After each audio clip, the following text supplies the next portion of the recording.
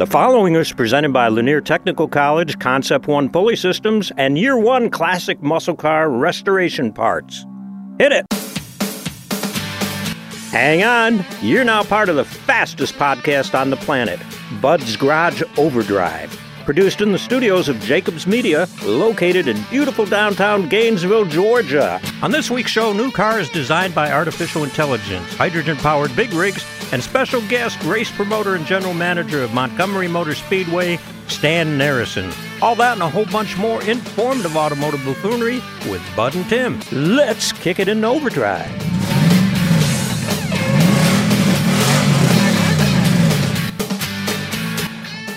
Welcome in, folks. This is Bud Hughes, resident car nut, and Tim T. Pasquale, upholster to the stars. Hey, Bud, how are you? I'm doing great. You doing all right? Yeah, doing fine. What would you think is one of the, well, this is just casual observation, one of the toughest jobs that you see being done day to day, and we're all involved in being part of this service? You know, we all eat lunch at some point in time, or breakfast. Yeah, running a restaurant. Running a restaurant. Yeah. Second hardest job. Running a racetrack. Well, I would think so. In this day and age, trying to run a short track, because the short tracks have dried up because of NASCAR seems to race every day of the week on the weekends. Right. So you can stay home and watch a NASCAR race. Why go to the short track? And I really miss like Lanier National Speedway, which our guest that we're going to have on later used to run. That guest would be Stan Narrison. So here's a guy that's had a restaurant, and he's still plugging away at the race car business, and it's a very interesting interview. Oh, right. We're going to have great fun with it. Tim, I've got a question for you. Yeah. Now that we've had the founders, designers, machinists, catalog writers, and brothers Randy and Kevin Red on this podcast from Concept One Pulley Systems, do you think people will start to understand what goes into every system they design? Right. Wow, so much work that they have to do to get this right. So much in research, and they've got the links with the OEMs, so they know about power steering pressures and things like that. Concept One designs and builds fit. The finish, the components, the instructions have all been thought out way before you receive their pulley kits. And if you have a special situation, Tim, what can you do? Well, you give them a call and you can actually talk to them. Yeah, you're not calling a vendor and being told you'll have to talk to the manufacturer. They are the manufacturer. Right. Pick up the phone and talk to the folks who can work you through your project. Check out all their products and videos at c1pulleysystems.com. Don't waste your time anywhere else. Artificial intelligence. Do you want to go to artificial intelligence and tell me a little bit about this, Tim? Well, Bud, I'm all for artificial intelligence. I have seen some of the ugliest cars. You know how I feel about modern cars. They're all ugly. Okay. So I'd like to see some artificial intelligence bring us out of the doldrums of automotive design. Did you have any idea that we spend $3 billion a year on a single design? And that brought us the Aztec? Well, I mean, what can I tell you? What can I tell you? Are you guys smoking? Well, you're the one who lives on the farm. So I'm just saying. So they're saying that people buy cars based on aesthetics. Styling makes the difference. Right. You agree with that? Oh, yeah, absolutely. Because as they point out, the Aztec was built on the same platform as the Buick. What was it? There was a Buick SUV. Back then? Huh. I do not remember. But the Rendezvous. The Rendezvous. You're right, yeah. Right. So they sold a heck of a lot more Rendezvous than they did Aztecs, and they quit making the Aztec after 2 years. They say it generally earned high customer satisfaction scores, aside from being ugly. Aside from being ugly. Well, I dated a girl like that in high school. Well, the Aztec flopped. Profile noted that the vehicle had an intentionally aggressive in-your-face design and wasn't for everyone. It was just ugly. Okay, don't sugarcoat it. So what they're doing now is they're taking this, and remember we talked about concept cars on another episode here, and they're taking input from people, and then they take all of this stuff and put it into a manifesto. Is that the term we use? Okay, yeah, we can use that, yeah. Then they use the hieroglyphics or whatever that's called in A1 and AI. But what do they call that when they have a computer program? Yeah, I'll think of the word in a moment. You're worse at this than I would. Trying to think of what that's called. Yeah. But anyway, they put it into a computer model. An algorithm. Thank you. And it figures it all out for us. But it's amazing. Well, I haven't seen any of the AI designs yet. We have. You just didn't know it. And there's a difference between funky and ugly. You know, it can be funky looking and people will like it. I'm almost afraid to ask. Go ahead. Well, like What's funky? Let's just say the Mini Cooper or the what is that little the Soul, the Kia Soul. Yeah. I mean, these are funky. The Nissan Juke. They're popular vehicles because they've got just enough funk to them, and that's what we're hoping that AI will develop. What's the difference? Because they are ugly, but they're kind of ugly like a puppy. Okay. You know, like an ugly puppy that everyone wants to hug. You know, oh, you're so ugly, you're cute. All right. This is not making any sense. We do not need to leave you around the maternity ward of any hospitals. I can tell you that. Wasn't the Juke the one that had the ugly headlights? Yeah. What was that Chrysler they made where they flipped the grill and put the headlights in the middle of the grill and the parking lights up on top, the LeBaron or something like that? I don't remember. Oh yeah, right. LeBaron. Mm-hmm. Yeah, it kind of looked like a milk truck in the front. But a lot of the new stuff now that you're seeing is done by these algorithms, not hieroglyphics. Well, we would love to just have something that had a little unique vibe. And can we paint something, a color besides silver or gold? You know, watch it. I got a silver truck. I know. That's what I'm talking about. I would just, anything with metallic. I don't like these flat paint jobs. Oh, see, I like flat paint jobs. Well, yeah, because all yours you tried to make shiny turned out flat. See, so I like that. Yeah, I like that. That's my favorite. Flat. All right. You dated a girl like that in high school, too. Oh, yeah. Oh, boy. Oh. Let's move on. Remember, the views expressed here are not necessarily those of, goodness gracious. Of who? Did you know, with all this stuff that's going on with the diesels in California, that Toyota can turn a diesel semi into a hydrogen-powered big rig, and it's going on now? Once again, Toyota is at the forefront of the technology that actually works. Well, they started on this stuff in like 2017, and the sale of diesel trucks powered on, is on track to be banned in California in 2036, following the passage of new regulations in the state California Air Resources Board, CARB. I think it would be a good time to open up a bicycle store in California. No, it's part of the state's Advanced Clean Fleets program, which aims to make its entire trucking industry zero emission by 2045. Good luck. Well, with these, they're building these things now. Yeah, Volvo Freightliner and Nikola are developing fuel cell powered trucks right now. Mm-hmm. And you can also buy a crate fuel cell, if you will, that you can put into any brand of truck. Or, these fuel cells, crate fuel cells, they actually will go into smaller vehicles as well. They have different ones. Yeah, and they are also still working with a hydrogen internal combustion engine for their cars. Because as we've mentioned before on this program, Toyota's only got one electric vehicle. Right. I know everybody, first thing you think of is the Prius. Well, that's a hybrid. Yeah. But the electric vehicle itself, Toyota's only got one. Mm-hmm. So they're not diving into this head first. No, they're not. Thank God. Well, final specifications and pricing have not been announced, but truck builder Packard announced on Tuesday that it will begin manufacturing Kenworth T680s and Peterbilt 579 tractors using the technology starting next year. Okay. So that's pretty cool. What is that company that takes rigs and puts older drivetrains in them before the Blue Def? You mean the glider kit? Fitzgerald gliders. I wonder if they can they're going to jump that. into this. Yeah, why not? You know, why not? Right. And that circumvents the whole thing with the Blue Def and all that. If they would Which just come up with something that's reliable and has some decent power, everybody would jump on it. Well, that's your homework. Okay. Find out what this kit is going to cost. All right. So we can put one in your Mack truck. Okay. See, now you're talking. See? Yeah. And you can go over 16 miles an hour and not, I don't know if I need to go any faster than that. I forgot the rest of the truck. Yeah. There's more to it than just that. Well, I was just thinking. Okay. That would be very interesting. Yeah, it would.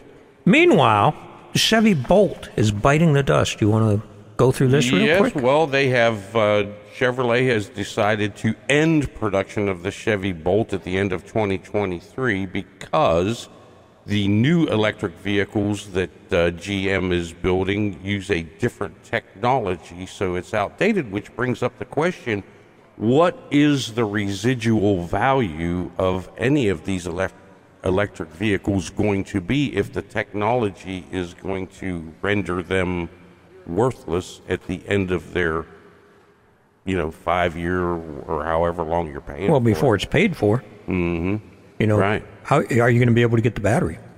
I saw I saw an invoice for replacing a battery in a vehicle, and it was $26,000.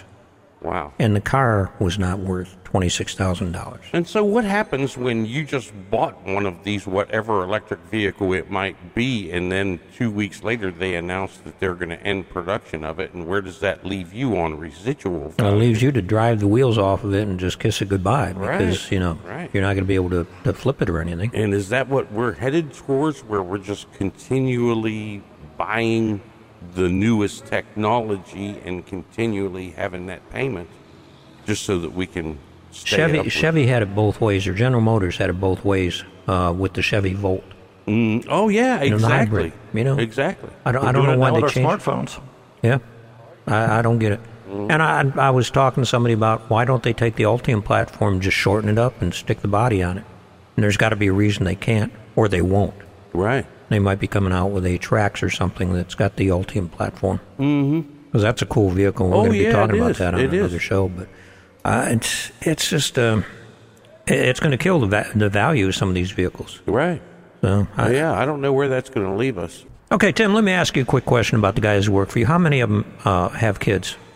Don't even look at me. I mean, how many of them have to have child care for their kids? Have young kids? Yeah, all of them. All of them, really? Mm-hmm. Well, yeah. Child care is a big part of our society now. Yeah, it is. Because both folks got to work. They have got a program at Lanier Technical College, the Early Childhood Care and Education Program. It's a sequence of courses designed to provide students for careers in child care programs. Wow, that's a great idea. Well, it is, because they're way more than babysitting programs anymore. And I've seen the program. When I was working at the Oakwood campus, the program was actually located just down the hall from us. We had criminal justice on one side and child care on the other side. There's probably a story in that. But you can get an early childhood care and education degree. You can get diploma level early childhood care and education diploma, and a certificate level in child development specialist certificate, early childhood care and education basics, learning your ABCs and things like that. That's what they need to be doing, in child care when they get to the right age of that. And infant and toddler child care specialist. Mm-hmm. So it covers the gamut of things. It's offered at 3 of the campuses of Lanier Technical College, and it's a great way to get an education for something that is really relevant to everyday life so many folks. Right. And, the better trained the people are at the daycare center, the better you feel about all of it. Mm-hmm. So check out that and all the programs that are in the public safety, professional services, and and all of the programs in public safety and professional services, and much, much more at Lanier Technical College, laniertech.edu. Well, our next guest used to be a race promoter right here in Gainesville, Georgia, at Lanier Raceway. Lanier International Raceway, I guess it was called. I remember it as a dirt track going to a paved track, and I remember meeting him, working with him. He was a great supporter of the program at Lanier Technical College, the motorsports program, and we've just had a lot of fun times together. Mr. Stan Narrison, racetrack promoter, hardest working guy in short track racing. Welcome into Bud's Garage Overdrive. Hey, Stan. How are you? How are you guys doing today? We're doing fantastic. Man, it's just great to be here, and thank you for taking time out of your day to sit down and talk to me. Oh, this is good fun. You have been, and I'm not kidding when I say the hardest working promoter in short track. I see you everywhere. Everybody's track. Every place it's racing, you show up doing something, and you're having fun doing it. You're like the Energizer Bunny. Yeah, well, I've got a sickness. It's called stock car racing, and I haven't found a way to get rid of it, so I just embrace it and try to go to as many races as I can. The other thing we found in this business is, boy, it sure is tough to get folks to come out to the racetrack, and I want to say this: if you have a local racetrack around you and you want to volunteer or you want to go out and do some things out there, I'm sure they'd love to talk to you. And it's a great way to get into the sport if folks want to do it. But yeah, I do everything from Speed Fest to the Snowball Derby and try to help out my other promoters. And you'll see, just like when we do our big races, you'll see those guys helping us out at our track too. So, well, Stan, for folks that don't know, now I'm supposed to ask you how it all started for you, but before we go there, while we're on the subject of getting people to the racetrack, there's a lot of folks that just see a vehicle, a pickup truck pulling a trailer with some sort of a race car on it. Are there classes, or is this just everybody brings what you got and you just get out there and race? Or is there some kind of method to this madness of class racing and you go to a certain track for a certain type of race with a particular kind of car? Yeah, there definitely is a... Each car is individual to what it does. There's very little bleed over there. So when you see a car going down the road, it might look like a asphalt street stock, but you kind of notice that his fenders are cut way out and there's a bunch of mud all over it. Well, that's probably a street stock, but on a dirt track. So you'll see some cars that are close and similar, and then some are just very purpose. You'll see an asphalt late model doesn't look anything like a dirt late model. And but each of them has their own set of rules, and the guys build their cars as close to the rules as they can. They look for a lot of gray area at times. It definitely makes it interesting, but you'll see that going down the road, and it's interesting because you asked kind of two questions there. How did I get involved? And the way I got involved is I looked up one day and saw a truck coming down the road with this weird looking car with wheels or tires that were bigger than they should have been and a wing on top. And I was 12 years old, Southern California, and I saw another one come by, and I thought, man, this is cool. I got to see where these guys are going. So I was on my bike, and I followed them, and I ended up at Ascot Speedway. And I didn't have any money to get in. I've actually had to apologize to A.J. Agajanian over this. I snuck into my first race. Okay, I went to the pit gate, and they told me I couldn't come in, so I found a place in the fence that I could climb over, and I just went and just watched the races. I had no idea. My family wasn't really involved in racing. My dad liked racing, but he wasn't a racer. So it isn't like we went to races growing up. So I just kind of fell in love with it, realized it was probably 11 o'clock at night. I was going to get in trouble for being out that late, and we didn't have a cell phone or anything to call back in those ages. We threw rocks at the windows or something. But, I ended up standing at the pit gate with my thumb out, and a guy picked me up through the bike in the back of his truck and dropped me off at my house. So that was my first experience in racing, and that's one of the reasons I push a lot of my racers. When I see guys with open trailers, I get so excited. Yeah. We're even doing something this year. We're going to have a special night where you get a discount. You don't have to pay your entry fee if you come in on an open trailer.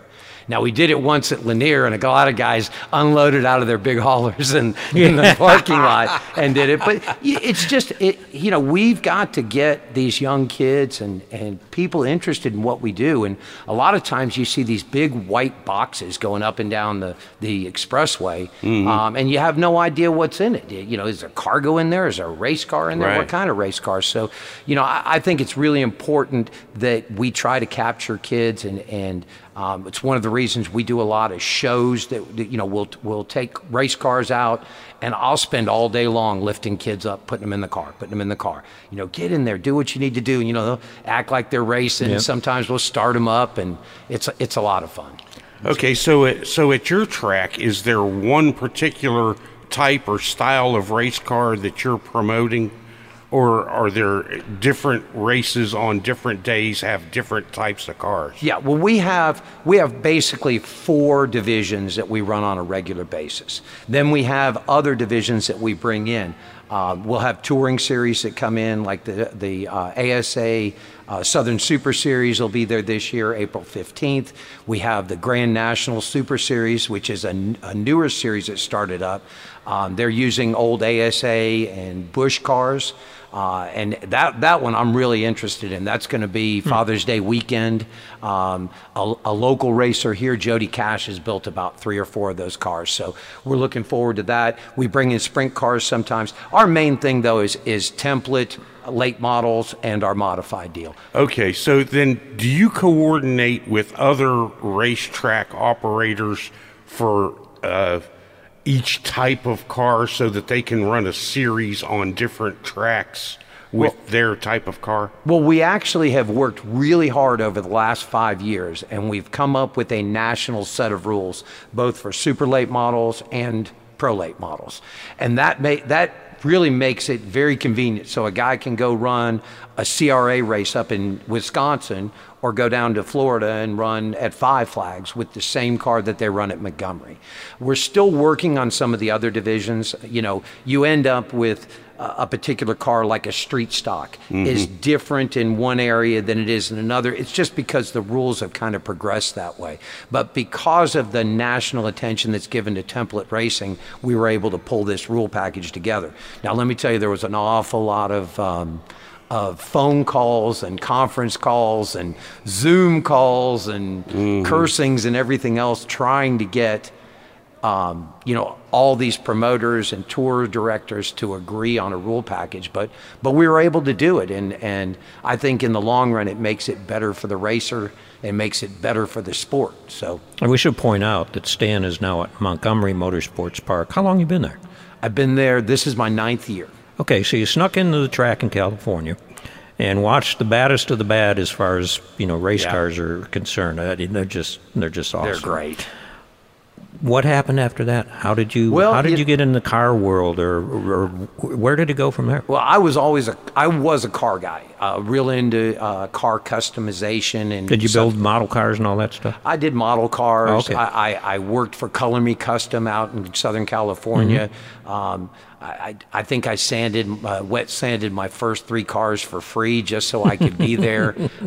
Built a lot of custom stuff. So I always had an interest in cars growing up. Growing up in Southern California, you kind of have to. Yeah. And then I how things happen. You get married, you have kids. Went into the restaurant business. Loved the restaurant business. Got to work for some great companies. And well, that's a very tough business. You got to work for companies. That's so close to racing as far as the hours that it consumes of your life. It's amazing, and the great thing about racing is it doesn't happen every single day. Yeah, and right. That's the tough part about the restaurant business. A lot of people, it can be a grind.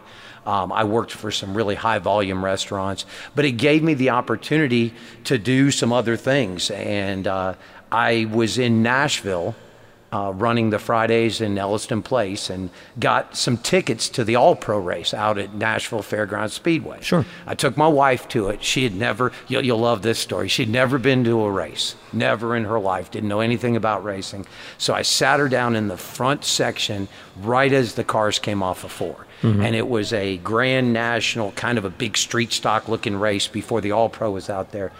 And she looked over at me and she said, "This is the most boring thing I'd ever been to in my life." And I was like, what are you talking about? She goes, I drive faster than this.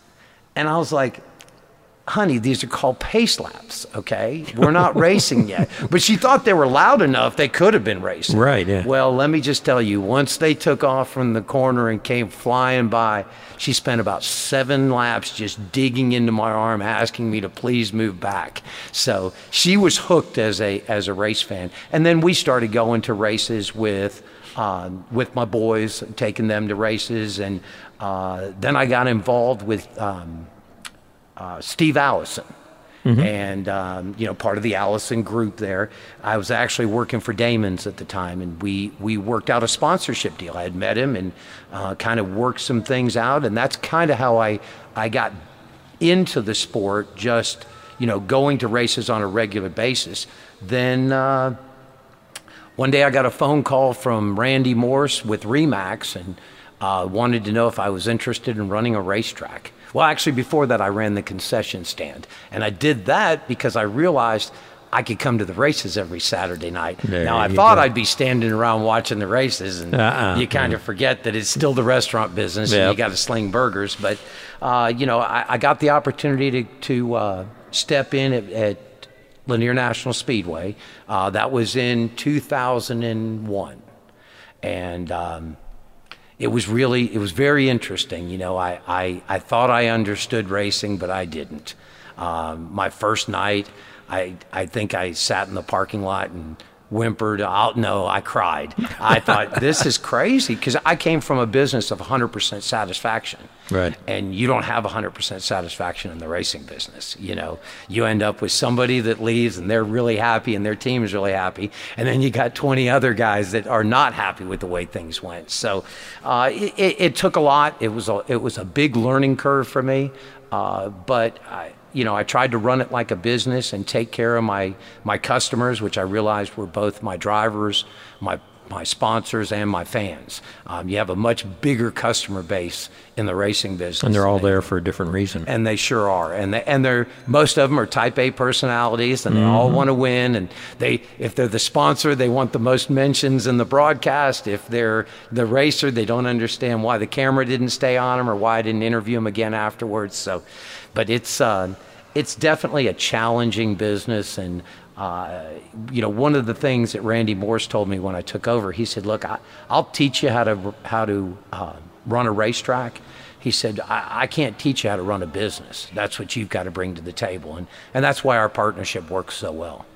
Now, was the track dirt or paved at that time? It was paved. I think it went to dirt probably early 90s. I mean, went to asphalt early 90s. Okay. I think the way. Because my first races at Lanier were dirt. Were they? Yeah. And that takes me back to a question I wanted to ask you. Where have all the racers gone? I mean, when it was dirt racing, I grew up in Lancaster, New York, and we had jalopy races back in the day. And we had super modifieds and stuff like that as things progressed. It got to the point where just a regular guy could not build a car and take his family to the racetrack. When did you see that transition from the open trailers and, everybody piling in the family car and going to the racetrack and, racing the neighbor? Right. Well, that was something that was big here. You used to drive down and go through the center of Gainesville, and you'd see race cars. Yeah. If there was a transmission shop, there was a race car sitting out in front of it, or there was a race shop in one of the bays being worked on. And that's been tough because you've lost a lot of that over the years. And I think, a lot of people, the kids have ruined it. The kids haven't ruined it, Now maybe their parents with some of the big bank accounts they have. I was going to say that I think the wallet ruined some of it. A lot of it did, and it's still tough. Racing is an expensive sport. Even if, we're starting a new division this year, and a lot of the tracks in the South they're doing a Crown Vic division. And basically, you go, you buy a Crown Vic, you put a cage in it, and a seat, and that's it. Why a Crown Vic? Because they're trying to find something that's big enough that we're not going to get people hurt. Okay. Right. I have a lot of guys that want to run the 4 and the 6-cylinder cars on my track. My track's just too big and fast. Yeah, it is. And so you've got to have something, and it's gonna be an interesting year because a lot of people are building these cars. Some of them are way smarter than they should be. So I hope our tech guys are ready for the challenges that they're going to have with that. Now, is there any way at Montgomery where you can run a shorter track? Or we have tried. We have. I call it the Martinsville Clip. Basically, you can go down my front stretch, and I put in a couple of pieces of concrete at each end, and we actually run our enduro over it. It's a little bit tight. But we are looking at maybe running some bandoleros there this year. Just something that we can get the kids an opportunity to come out and race with us.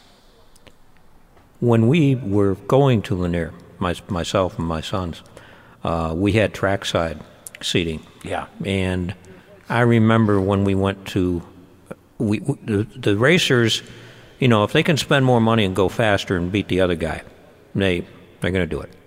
If one guy shows up with a tractor trailer, the rest of them got to have a tractor trailer. And we used to be able to see the whole trackside. Yep. Then they started coming in with the tractor trailers and stuff like that, and you couldn't see across the track. Yep. You saw the car go by, and it was gone unless you were sitting way up on the hill or something like that. I'm thinking, well, we're trackside. We're where the action is, and we can't see nothing because of the trucks. I've been to some. I think it was Indianapolis Raceway Park, where they made the tractor trailers and all that stuff, the braggadocious stuff. Man, you had to go park it out in the weeds and drag your pit cart into the track and with your race car if need be. But was that part of when you're starting to buy tractor trailers and stuff like that? Is the guy pulling in with a pickup truck just thoroughly discouraged? I think some of them are. Some of them look at that and they're like, oh man, how am I going to compete with that? And then you have others that it motivates them. I was with a team a couple of weeks ago with a kid named Colin Allman, and running in super late models, doesn't have the budget. I mean, literally, you'll see him buying tires and he's going for change at the end to get his bill paid. But he sees it as a challenge.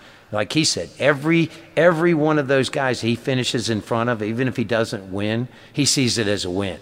It's him, his dad, and a buddy that show up at the track. And so when he sees a team, like a Donnie Wilson team or an Anthony Campy that comes in with, 8 or 9 guys per car, and they've got an engineer, and they've got this, and they got a tire specialist, and so he sees it as a win. And we still have drivers that are like that. They're not afraid of the competition, and are still able to to kind of put on their big boy pants and not worry about the haulers. But I get that thing a lot of times. I need to save racers money, and I want to save racers money, but I don't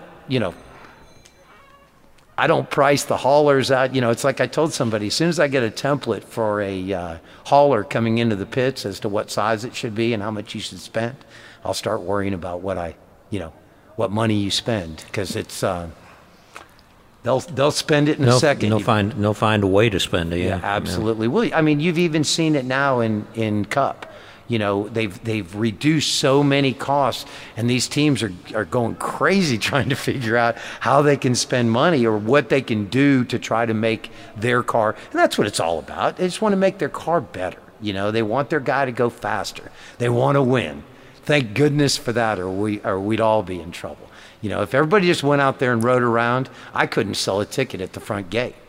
But at Speedfest this year, I'm watching Bubba Pollard starting next to Corey Heim, 2 of the best late model drivers in the country. And I looked up and I saw like 8 or 10, the place was packed, but I saw like 8 or 10 people leaving. I thought, what is wrong with you? Yeah. Have you never been to a race before? Why would you leave? Is it that important to get out 5 minutes early? And then, of course, we have a spin out with 5 to go. And I see the guy, because I'm up in the spotter stand, and I could see him set down his chair and go running back up to the top. So, my advice to folks, when you come to a race and go down to the pits afterwards. Don't worry about sitting in traffic. Make sure you watch the end of the race, because that's what it comes down to. And that's why I love this sport. It's stock car racing. It's people doing tremendous things with equipment that shouldn't go near as fast as it goes. Oh, yeah. Absolutely. It's funny you bring up the open trailer thing because I've seen that in even the top classes now in NASCAR. You see the show car going down the road with a window in the side of the trailer. You can see what's in it. Yeah, I love that. That's pretty cool. Yeah, that's pretty cool. It is, and it's important to show that stuff off for these kids. If you went, and you're in a position to do it, I guess, maybe to try it. Let's put it that way. If you went and you told your racers, look, we're going to have a race, and you can't bring nothing but one guy in your pickup truck and I don't care if you got to go rent a U-Haul flat trailer, because I've seen cars show up at the track in a septic tank truck. Oh, sure. You know, the nice thing about it, if you crash it, you can load it at the end of the night without any help. But the first time I saw that, I thought, wow, I'm pulling for that guy. What if you told your racers you got to park the rig at home and this is what you got to bring to the track? You think they'd do it just for the heck of it? I think they would do it if I held to the gun, but I guarantee you'd pull down to the local Walmart and there'd be a bunch of big haulers there. Oh, yeah. And you'd have pickup. And the wild thing now is you have some teams, let's say it's a team for hire. Mm-hmm. They have a young driver that comes in, dad pays good money for him to be there. Yeah. They get to the track. If they lose a motor on Friday night, they better have another motor in there. They better have something or a backup car that they can go to. So in a way, we've almost made it tough for that guy on the open trailer. But I think if you come up with the right incentive, these guys, they'll screw a beer can to the top of their car if they think it'll make them money or go faster. Yeah. What are some of the things you've seen at the track? And I know I've seen some funny things done to cars that it when I first saw it, let me give an example, and then you have something to reference from. I remember being at a race one night, and the guy literally had taken fan blades off of something and, put them between the wheel and the caliper on his car. And, it was obvious they were fan blades off of an electric motor. Somebody drilled holes in them for the lug nuts. And I'm thinking to myself, oh, he's cooling his brakes. No brake ducts or anything. He's just going to cool his brakes. I thought, okay, he can't, he doesn't have the slotted fancy rotors or anything, but he's trying. Yeah. Well, who is this guy? Because they sell those now. I hope he got a buck off of it. They have them on late models like they're going out of style. Really? Yeah. It's a kind of a goldish metal looking tiny fin deal, and they use them. And no, his looked like he robbed it off the fan at home. Yeah. Look, I've seen a lot. The biggest thing I've seen lately is people trying, and I almost think they're trying to get in other people's heads. I saw some stuff that went on at the Derby this year with some of just little things like the wing window. Okay, you have a little 12-inch plastic wing window, and it's allowed to have curvature of 1 inch, right? And I went up to a car and I looked, and his were curved the other way. Okay, and I asked him. I said, "What's that all about?" He goes, "Well, I can just tell you I don't do anything unless there's a purpose for it." And he just turned and walked away from me. Well, I want to see the next Derby how many cars have, the little plastic turned to the inside, or, every car down there had a 90-degree rear spoiler on it. Well, one showed up with his laid back 45. Okay, had he sat on the pole, every car down there would have had it. And I talk about the beer can thing, but that comes from the old dirt racing days. Is people, and this is, I don't know if this is one of the Peanut stories, but basically a guy went out, set fast time, and somebody went, "Man, there's a beer can on the top of his car. Well, he's got something in there." Yeah. Well, it ended up it was just a beer can on the top of the car. Well, the next week, 2 guys had beer cans on the top of their cars. Because, you want to be like the guy that wins. And, I think it's interesting now. You'll look at some of these cars, and I've even seen tours that won't let them do it, where they'll cover the whole rear end and they'll cover the wheel wells. It's like they've got something special hidden in there, and they don't. And even if they don't, they just want to cover it up to make other people think they've got something special. So, our racing game is, it's a lot of things, but there's a lot of mental that goes in it too. And, I like it because it keeps them hopping. If we have time, I want to tell you a quick story. We have as much time. I want to tell you a quick story about Claydale at Lanier. Now, Clay was running for the championship that year, and he had his brother-in-law's car, I believe it was, and it had the old Iceman fenders on it, which were like late model fenders, but they were like 8 to 10 inches longer, okay? And he brought this car out and brought it out on a Thursday night practice. And let me tell you, everybody in the pits was going. So the back of the car was longer? The back of the car was longer. The front of the car was a little bit longer. They called them the Iceman fenders. Okay. And it was just something that one of the manufacturers came up with, kind of an outlaw body. Right. And we had decided at that point those were illegal. We weren't going to allow them to run. And so Clay did the whole practice. The car was, yes. You decided they were illegal. Why? Because they aggravated, or they were legal? No, they were illegal at the time. I think they were running them a couple of years before, and there were still a couple of tracks that were allowing them. And so Clay runs the car, turns the fastest time out there. I mean, probably had an illegal carburetor on it, had whatever he could do to make so, of course, as soon as practice is over, people are just all over me. You're going to let him run that car? That's not fair, blah, blah, blah. So what do you think they thought about from Thursday night, Friday night, Saturday morning? They thought about that car and how Clay was going to bring a cheated up car. So we get to the track on Saturday. How many cars got those fenders on? Well, no, they knew better to do that. Because I told them, look, if he shows up with it, he'll get thrown out. What are you worried about? It's in the rule book. Oh, okay. So he pulls in. He has this big hauler. He rolls the car out with a cover on it, okay, and never takes the car out for practice, with the car sitting up above everybody with a cover on it. So for the next 2 hours, everybody's yelling at me. If that car goes on the track, I'm packing up and blah. Well, he ends up, it's time for qualifying. He takes it off. It's exactly the right car. But once again, he kept all those guys thinking about what he was doing and what they were going to do if that happened. And instead of working on their cars. Instead of working on their cars. Yeah. And, I called Clay one day and I said, what are you doing? He said, I'm on a bulldozer. I said, well, really? I said, he goes, but that's not what I'm doing. I said, what are you doing? He goes, thinking about racing. I said, yeah, that's a true racer right there. Yeah, thinking about racing. People. Racing is a people business. Sure. Especially at all forms. You talk about the restaurant business and having to deal with people. Well, you're dealing with people that are, some are laid back, some are stressed out, some are just ticked off because they are.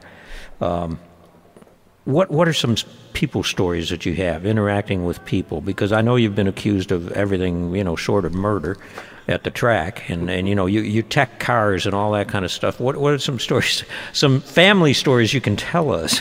Well, I did get arrested once. And only once? Over racing. Only once. I know how to act at a racetrack. I never thought that I would get arrested at my own racetrack. Oh, at your own? Yeah, okay. yeah. We had it was an Alabama 200 weekend, and on Saturday night we ran our pure stock division. And there was a car.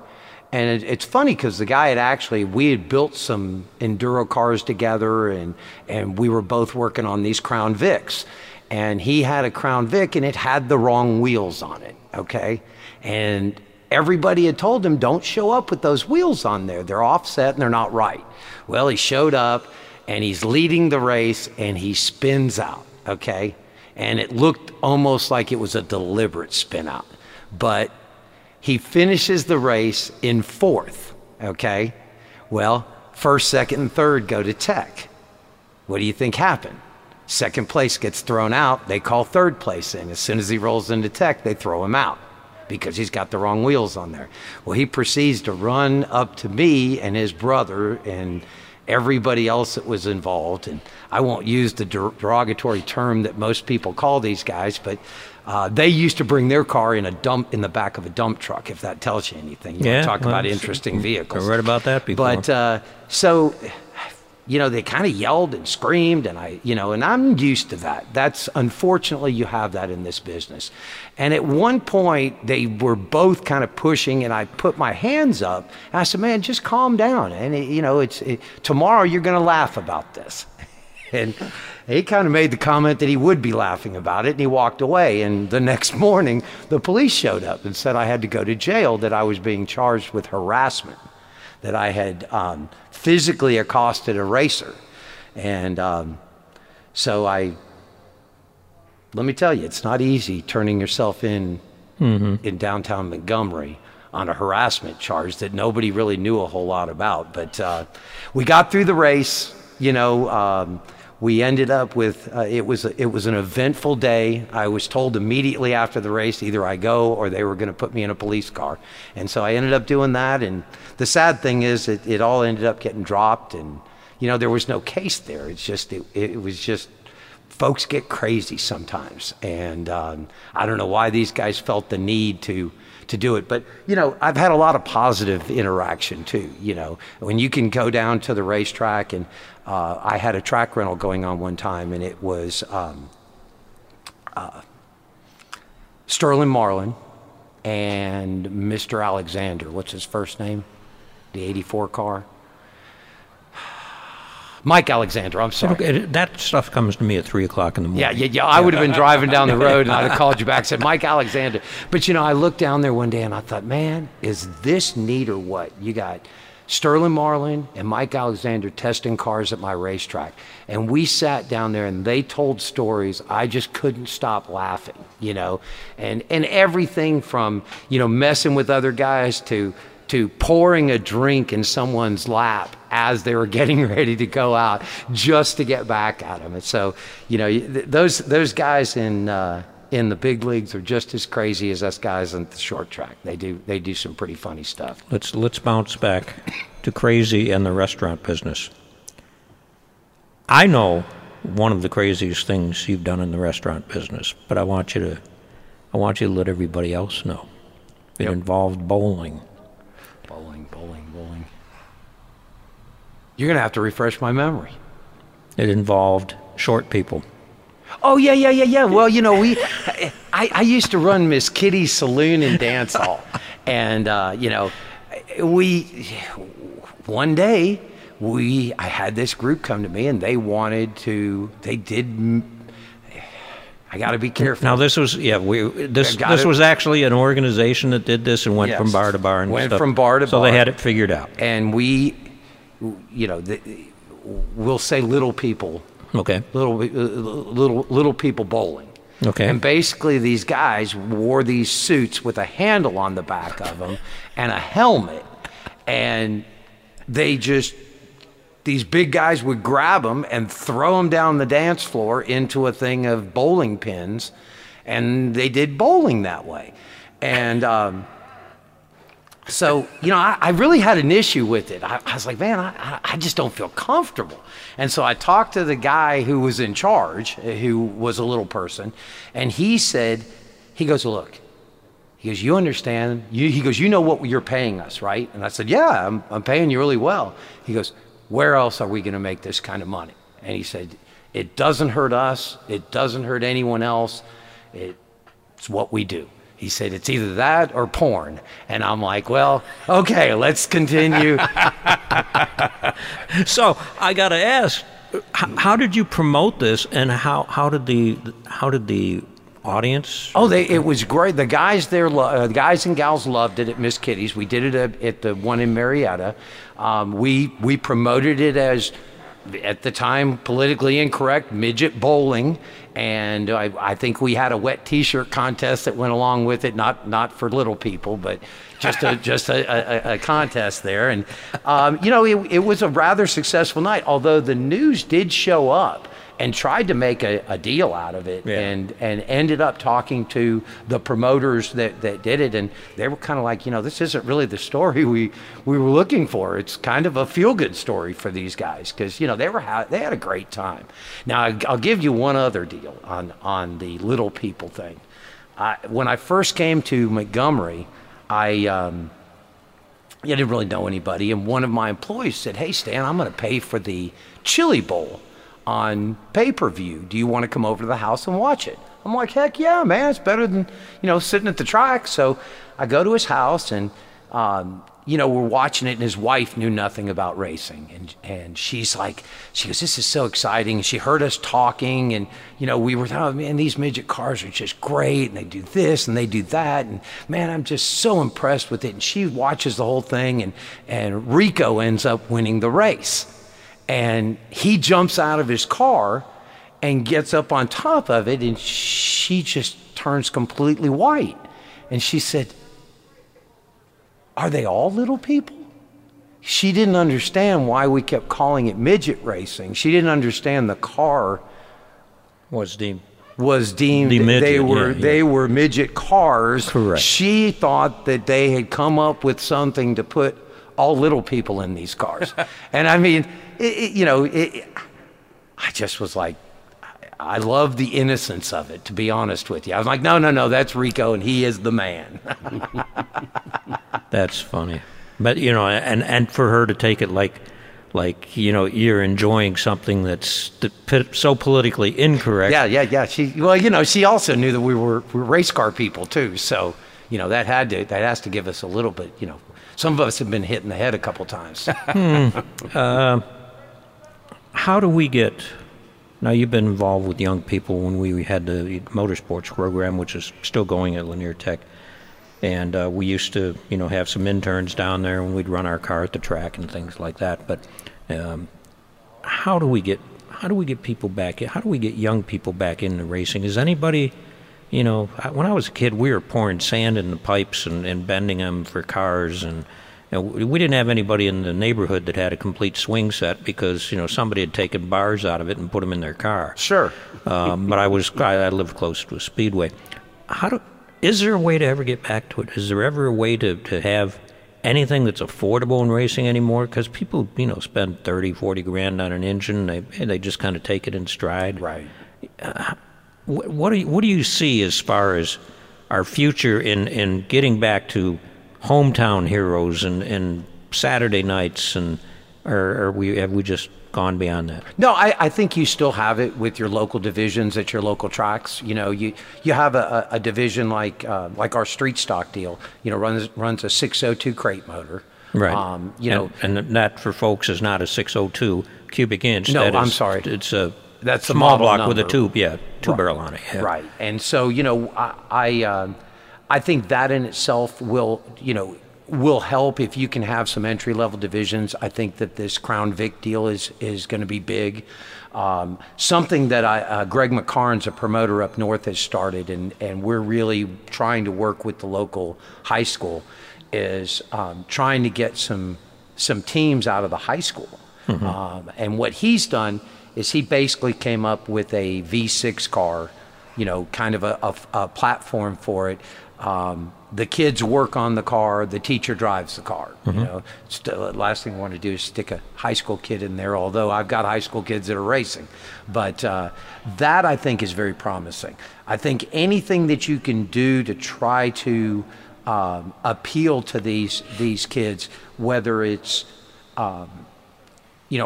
at Lanier Trackside, I was amazed how big Trackside was, where the kids would show up, and a lot of them didn't even watch the races. They would just walk around and talk to each other. It was kind of a social thing. Mm-hmm. So, we've tried to encourage more of that at our track. We don't have trackside, but in our grandstands we do, and we have a family area, and we kind of encourage it, just encourage the whole socialization of it.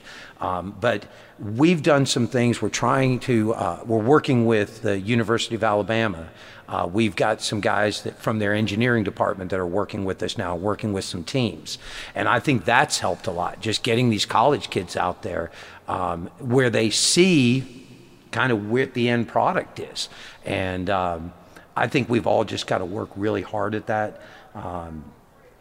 I think our advertising, a lot of us are stuck in you put a TV ad, 2 radio ads, and throw something in the newspaper, and that's good enough, and it's not anymore. You've got to come up with some interesting digital things. You've got to, try to get folks engaged. And look, it's tough. I've got a intern that worked for me this last year, and that was his whole focus, was trying to get people engaged on social media, trying to get young people to the track.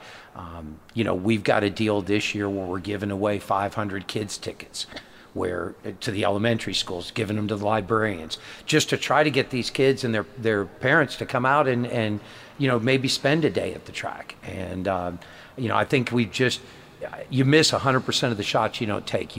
We've got to be creative and find new ways. And I'll be going to promoter workshops, and I'll be honest, that's a lot of what we talk. We talk about controlling costs, we talk about rules, and then we talk about how can we get more fans and some younger people to the racetrack. I think it helps that you're seeing some of these Wonder Boys. When I had Chandler Smith racing at my track, there was a group that ended up kind of latching onto him in Montgomery, of these kids that would show up anytime he raced, because you're 13 years old and you look at a guy who's leading a pro late model race at 13 years old. Right. Wow. We've got to utilize that too. Unfortunately, these kids come in and go really quickly.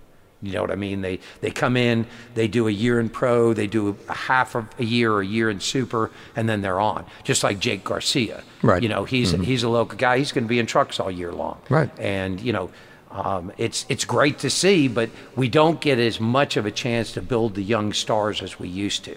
That's why I really try to concentrate on my local guys. I have a champion who, he's 19 years old. He's won in the street stocks. Now he's won a late model sportsman championship.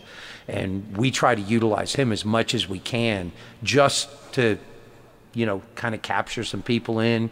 He's a good looking kid, always helps there. And we just try to do everything we can, get him out in front of everyone and just try to make the stars out of your local folks. And that's tough. I got two questions come to mind from what you just said. How did your digital guy make out? He did well. I mean, we had our biggest Alabama 200 last year. We saw more traffic to our Facebook page, and I'm not a real big Twitter guy, but our Twitter account did really well last year. I just wish people were a little bit nicer on Twitter. On everything. Gosh, it rips my heart out to some of the stuff that I see on there, and I try not to get involved. I try to use it just as a positive to put things out. But once again, I think that we, by having someone that was more in tune to what the kids were looking for, it was funny because even some of his digital ads that he made, I didn't like them. And my wife told me, she said, Stan, you're 62 years old. I don't know that you're supposed to like him. Well, just try what he's doing and see how it works. And like I said, overall, I was real happy with it. I kind of gauge things when we put out a press release with a nice picture or a graphic, and see how much it gets shared and, how far it gets out there. And I think he did real well. Did you see new faces in the crowd? Absolutely. A new demographic? We saw both. We saw, he's actually went to Huntington College, which isn't but maybe 10 minutes away from the track. Mm-hmm. And we never used it as a resource. Well, all of a sudden, we're doing advertising in there. I'm pushing some things down there. I'll have a car sitting there the week before the race. And, I'm probably going to give out tickets, even though I know it'll be close to a sellout. I want those college kids to think, man, what do I want to do on a Saturday night? Because even if you come out to the races, you're done at 10:30. We finished 10:30, 11 o'clock at the latest. Mm-hmm. Heck, I don't know, but when I was hanging in the college scene, 11 o'clock was time to go out. To get going. You can go ahead and get a full race in, have a good time, and still go out and do it. So, but yeah, we got some things that Landon did that I was really impressed with. Heck, he got the mayor out to my track. And let me tell you, the city of Montgomery really didn't, I hate to say it, just didn't really care a whole lot about that racetrack. And I brought him out there. We brought him out there for the Alabama 200, and he's standing there and they're elbow to elbow right there. And he looked around. He goes, man, I never understood what went on out here. And I started pointing. I said, you see all those? I said, that guy's from Wisconsin. That guy's from South Florida. I said, all of them are staying in your hotels. They're eating at your restaurants, and they're buying your fuel, paying your taxes. And it was really good to have him out there. And that's something that Landon did for me. He basically told the mayor that he was messing up if he didn't come out to such a big event. And we convinced him of it, and he came out, and, he even called me back, wanted to know if he could come out this year. I told him I'm not sure. I may have Governor Kay Ivey out. No, we'll have them both out there. It's always, politicians are good to have at racetracks. So you've got this young star that you've been helping out, that you're trying to get behind. How does he compete against the young star with a pocket full of money that can, walk into the Truck Series or Infinity or whatever, Xfinity, and how does he compete against that? I mean, obviously, if you're Chase Elliott, that's a different category. All right, You grew up in racing. This is somebody that's in racing, whether they grew up in it or not. But you don't have the name recognition. You don't have the whatever. Right. You still, once you get on the track. Now, I won't take anything away from Chase. He's a great driver. Once you get out on the track, you got to do your job. I don't care who you're driving for. And you got to be the right person. How do you help this young person go from where they're at right now to maybe into the storm that we call, truck racing or Xfinity or the next level? Well, I think the biggest thing is these guys, I can help to promote them. They've got to surround themselves with good people, and they have to have a passion for it. If you don't have the automatic checkbook, that means you need to be in the shop all during the week, as much as you possibly can. I mean, races are won at the race shop. And one of the reasons that these big teams can charge for what they charge for is those cars are perfectly prepared when they get to a racetrack, as well as can be expected. And I think that's where the little guy has got to just work a little bit harder. He's got to try to find good quality people around him. And then he's just got to make sure that his stuff is prepared properly. Bud Lunsford used to say that there's 1,000 things on a race car. If you miss one, that's what's going to bite you. And that's why he was so successful as a race car driver and so successful as a promoter, because he ran the racetrack the same way. There's 1,000 things that could go wrong at the racetrack. If you forget to fill up the fire extinguishers and you have a big fire, that one's going to really bite you. And so, he taught me an awful lot about it, and I think if you have that philosophy in racing, you'll go far with it. This is a question that just came to me as we're having the discussion here. One of the hardest working people that I can think of in the top tier of Cup racing right now is Kyle Larson. I mean, he runs so many races, so many different things he drives. I didn't know anything about him until he showed up on the scene. He nearly threw it all away. Mm-hmm. How do you take a young person and teach them? And I taught young people. How do you teach them that once you got it in your hand, you're responsible? It's like having a CDL. If you're messing around in your car, you're not going to have a CDL. Yeah. How do you get that message over? That's a tough one, and that's where you've got to have constant coaching. And a lot of people don't understand that a tour director or a track promoter, part of their job is to develop these kids, and even the adults. That when they mess up, you've got to be the one that steps in and says, "Look, man, we don't do that." I had a guy raced for. I mean, he's been racing, I don't even know how long, very long time, multiple championships. He lost it one day in Victory Lane and dropped a couple of F-bombs. And, afterwards, I let him go back to his trailer, everything else. I called him up to the office and, I sat him down and I explained to him what was going on. I also explained to him that the check that he had just won had now gone into the points fund, and that if it happened again, there'd be a good chance that he wouldn't race with me.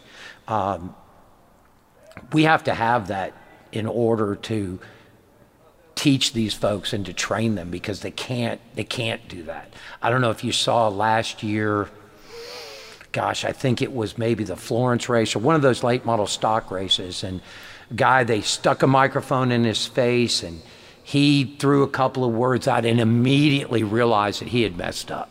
And he turned to the reporter and was just like, I didn't mean to say that. Can we just take it away? Well, it was a live deal that went right out on, geez.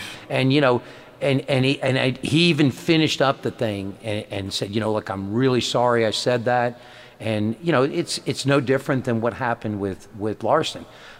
Look, I raced out, and you do not. I have to at times just turn my microphone off, because I won't. I try not to get upset, because it's a game. Yeah. But come on, man. We didn't even start the race, and you already crashed me. What's wrong with anyway? That's a whole different story. But how in the world? I got to stop you. How in the world at I don't want to say at your age, okay, because I'm older than you, but how in the world do you function in iRacing? I mean, you don't feel. I can't get in a simulator or anything. Or a video simulator. I know the new ones that you spend $1 gazillion. Yeah. I mean, you can get get the complete feedback, and get yourself knocked all over the place. And second mortgage my house to buy a thing to put in there. But how do you even relate to that?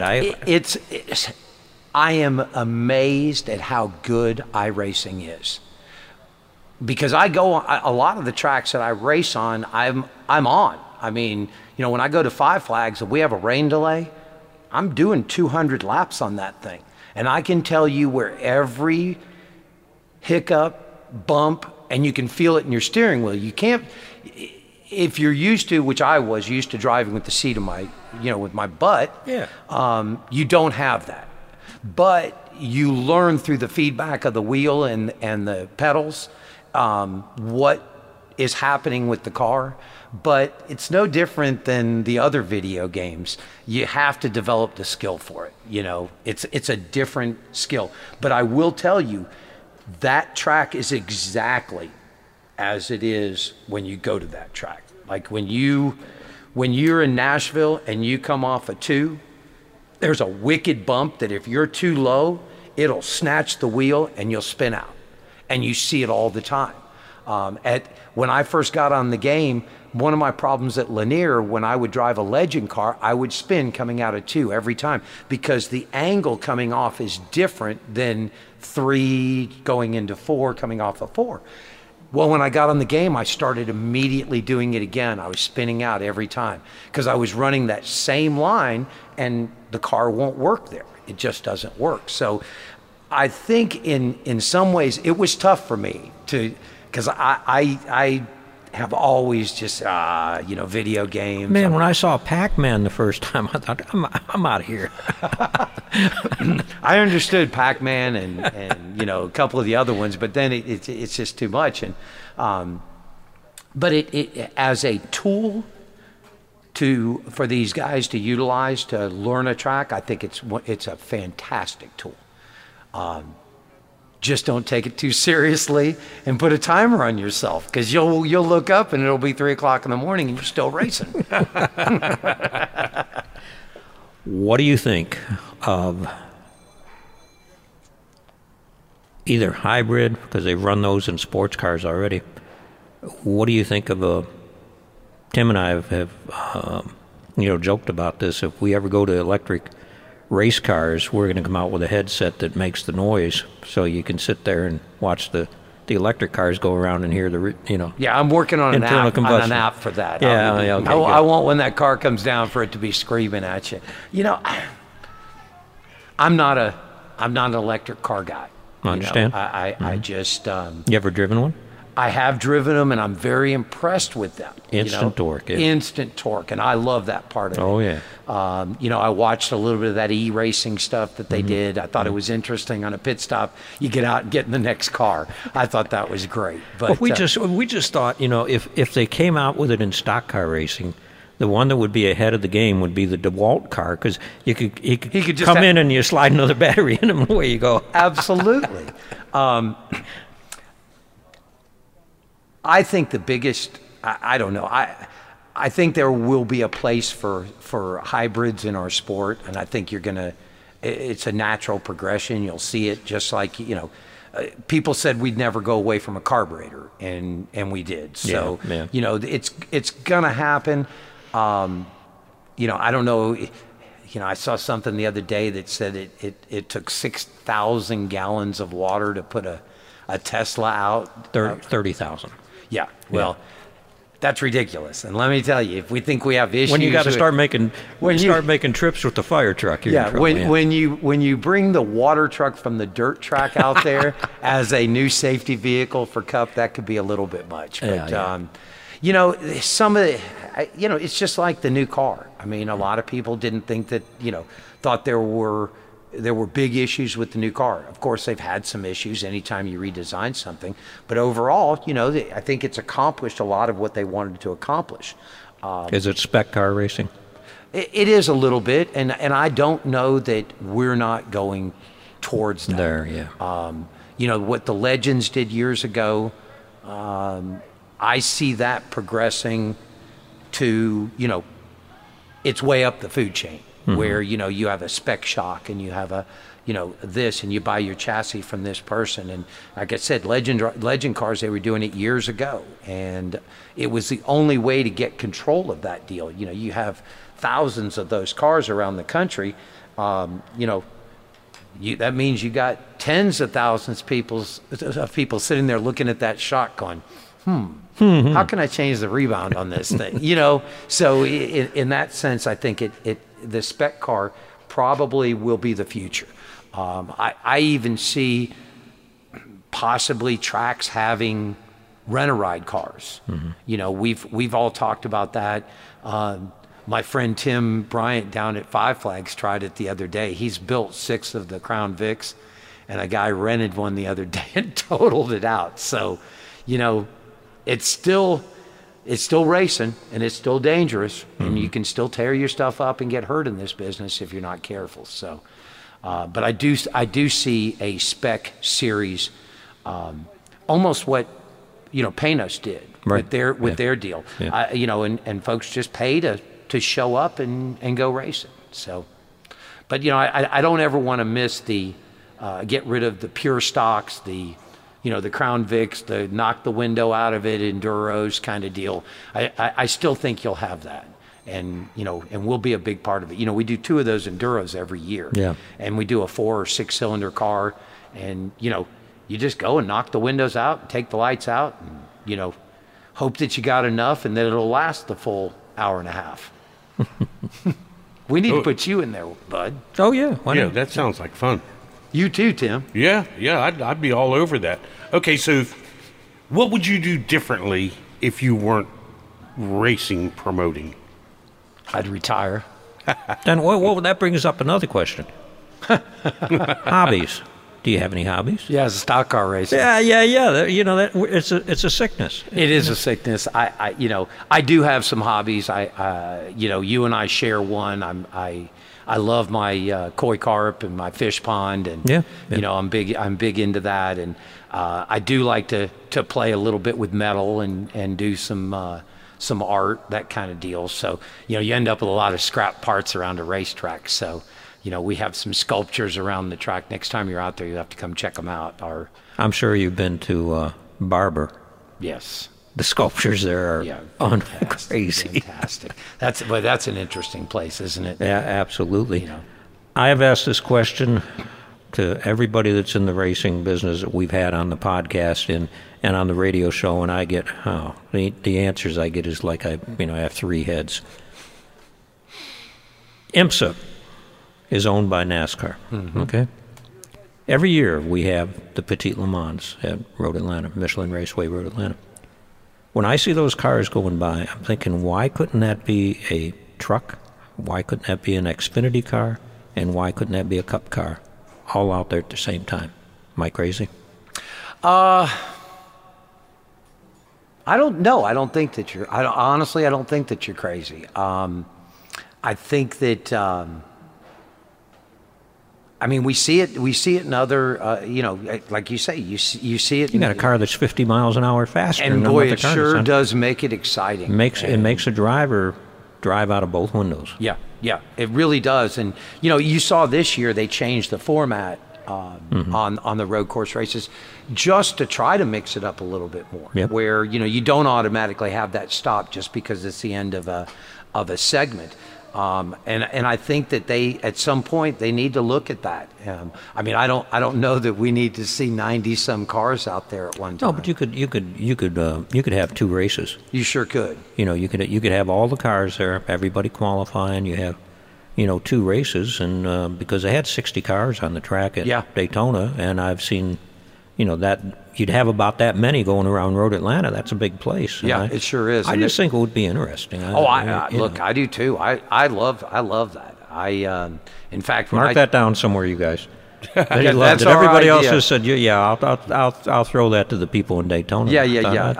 I'll see him in a couple of weeks. Yeah. I'll tell him you. I'll take blame for it. You got Tell Joey Chitwood I took blame for it. I will. That'll be good. That'll be great. I just think it would be. I think it would bring more of the road race fans to NASCAR and maybe more of the NASCAR fans to road racing, because the road races in NASCAR have become hugely popular. Oh, big popular. Yeah. Because face it, aside from that one special lap at Martinsville, you watch that for 3 hours, and it is what it is. Yeah. So well, we won't talk about that lap in Martinsville. I've ordered the collectible that's all smashed up on the right side. Nice, very nice. Yeah, But that was because of the new car. Sure, you could have never done that with a metal car. No. With the small wheels and stuff on it. You never could have. You can't do it. Somebody asked me, they said, "Well, what would you do if somebody did it at your track?" I said, "Go out to the parking lot and pick them up." I said, because, they're going up and over the wall because there's nothing on the right side of a late model car. Right. And so it's just going to collapse in. And, I'm telling you, when it happened, and on my NASCAR 2000 game, I did the same move. And that's what was so funny is as soon as it happened, I turned to my wife and I'm like, "Well, I've tried that one before." And then I thought, is this some kind of video game? Because watching it, I thought, oh my God, he's so much faster than everyone else. It was incredible, and it'll go down. It's almost as good as the fight in Daytona. It got people talking about what we do, and I'm not the biggest Ross Chastain fan, because you got to have people that you like, and I don't hate any of them, but he's not my favorite. But boy, he got a special place in my heart on that one. When they did that in car and he dropped that thing into fifth, I thought, buddy, he's going for a ride, man. How exciting was that, though? What have we not asked you that you would have liked to have been asked? I guess, where do I see racing going in the future? Where do you see racing going in the future, Stan? It's funny you ask that. Since I've gotten in the business, I've been told that racing is dying. Since the day I started, it's dying. It's just not like it was. And you know what?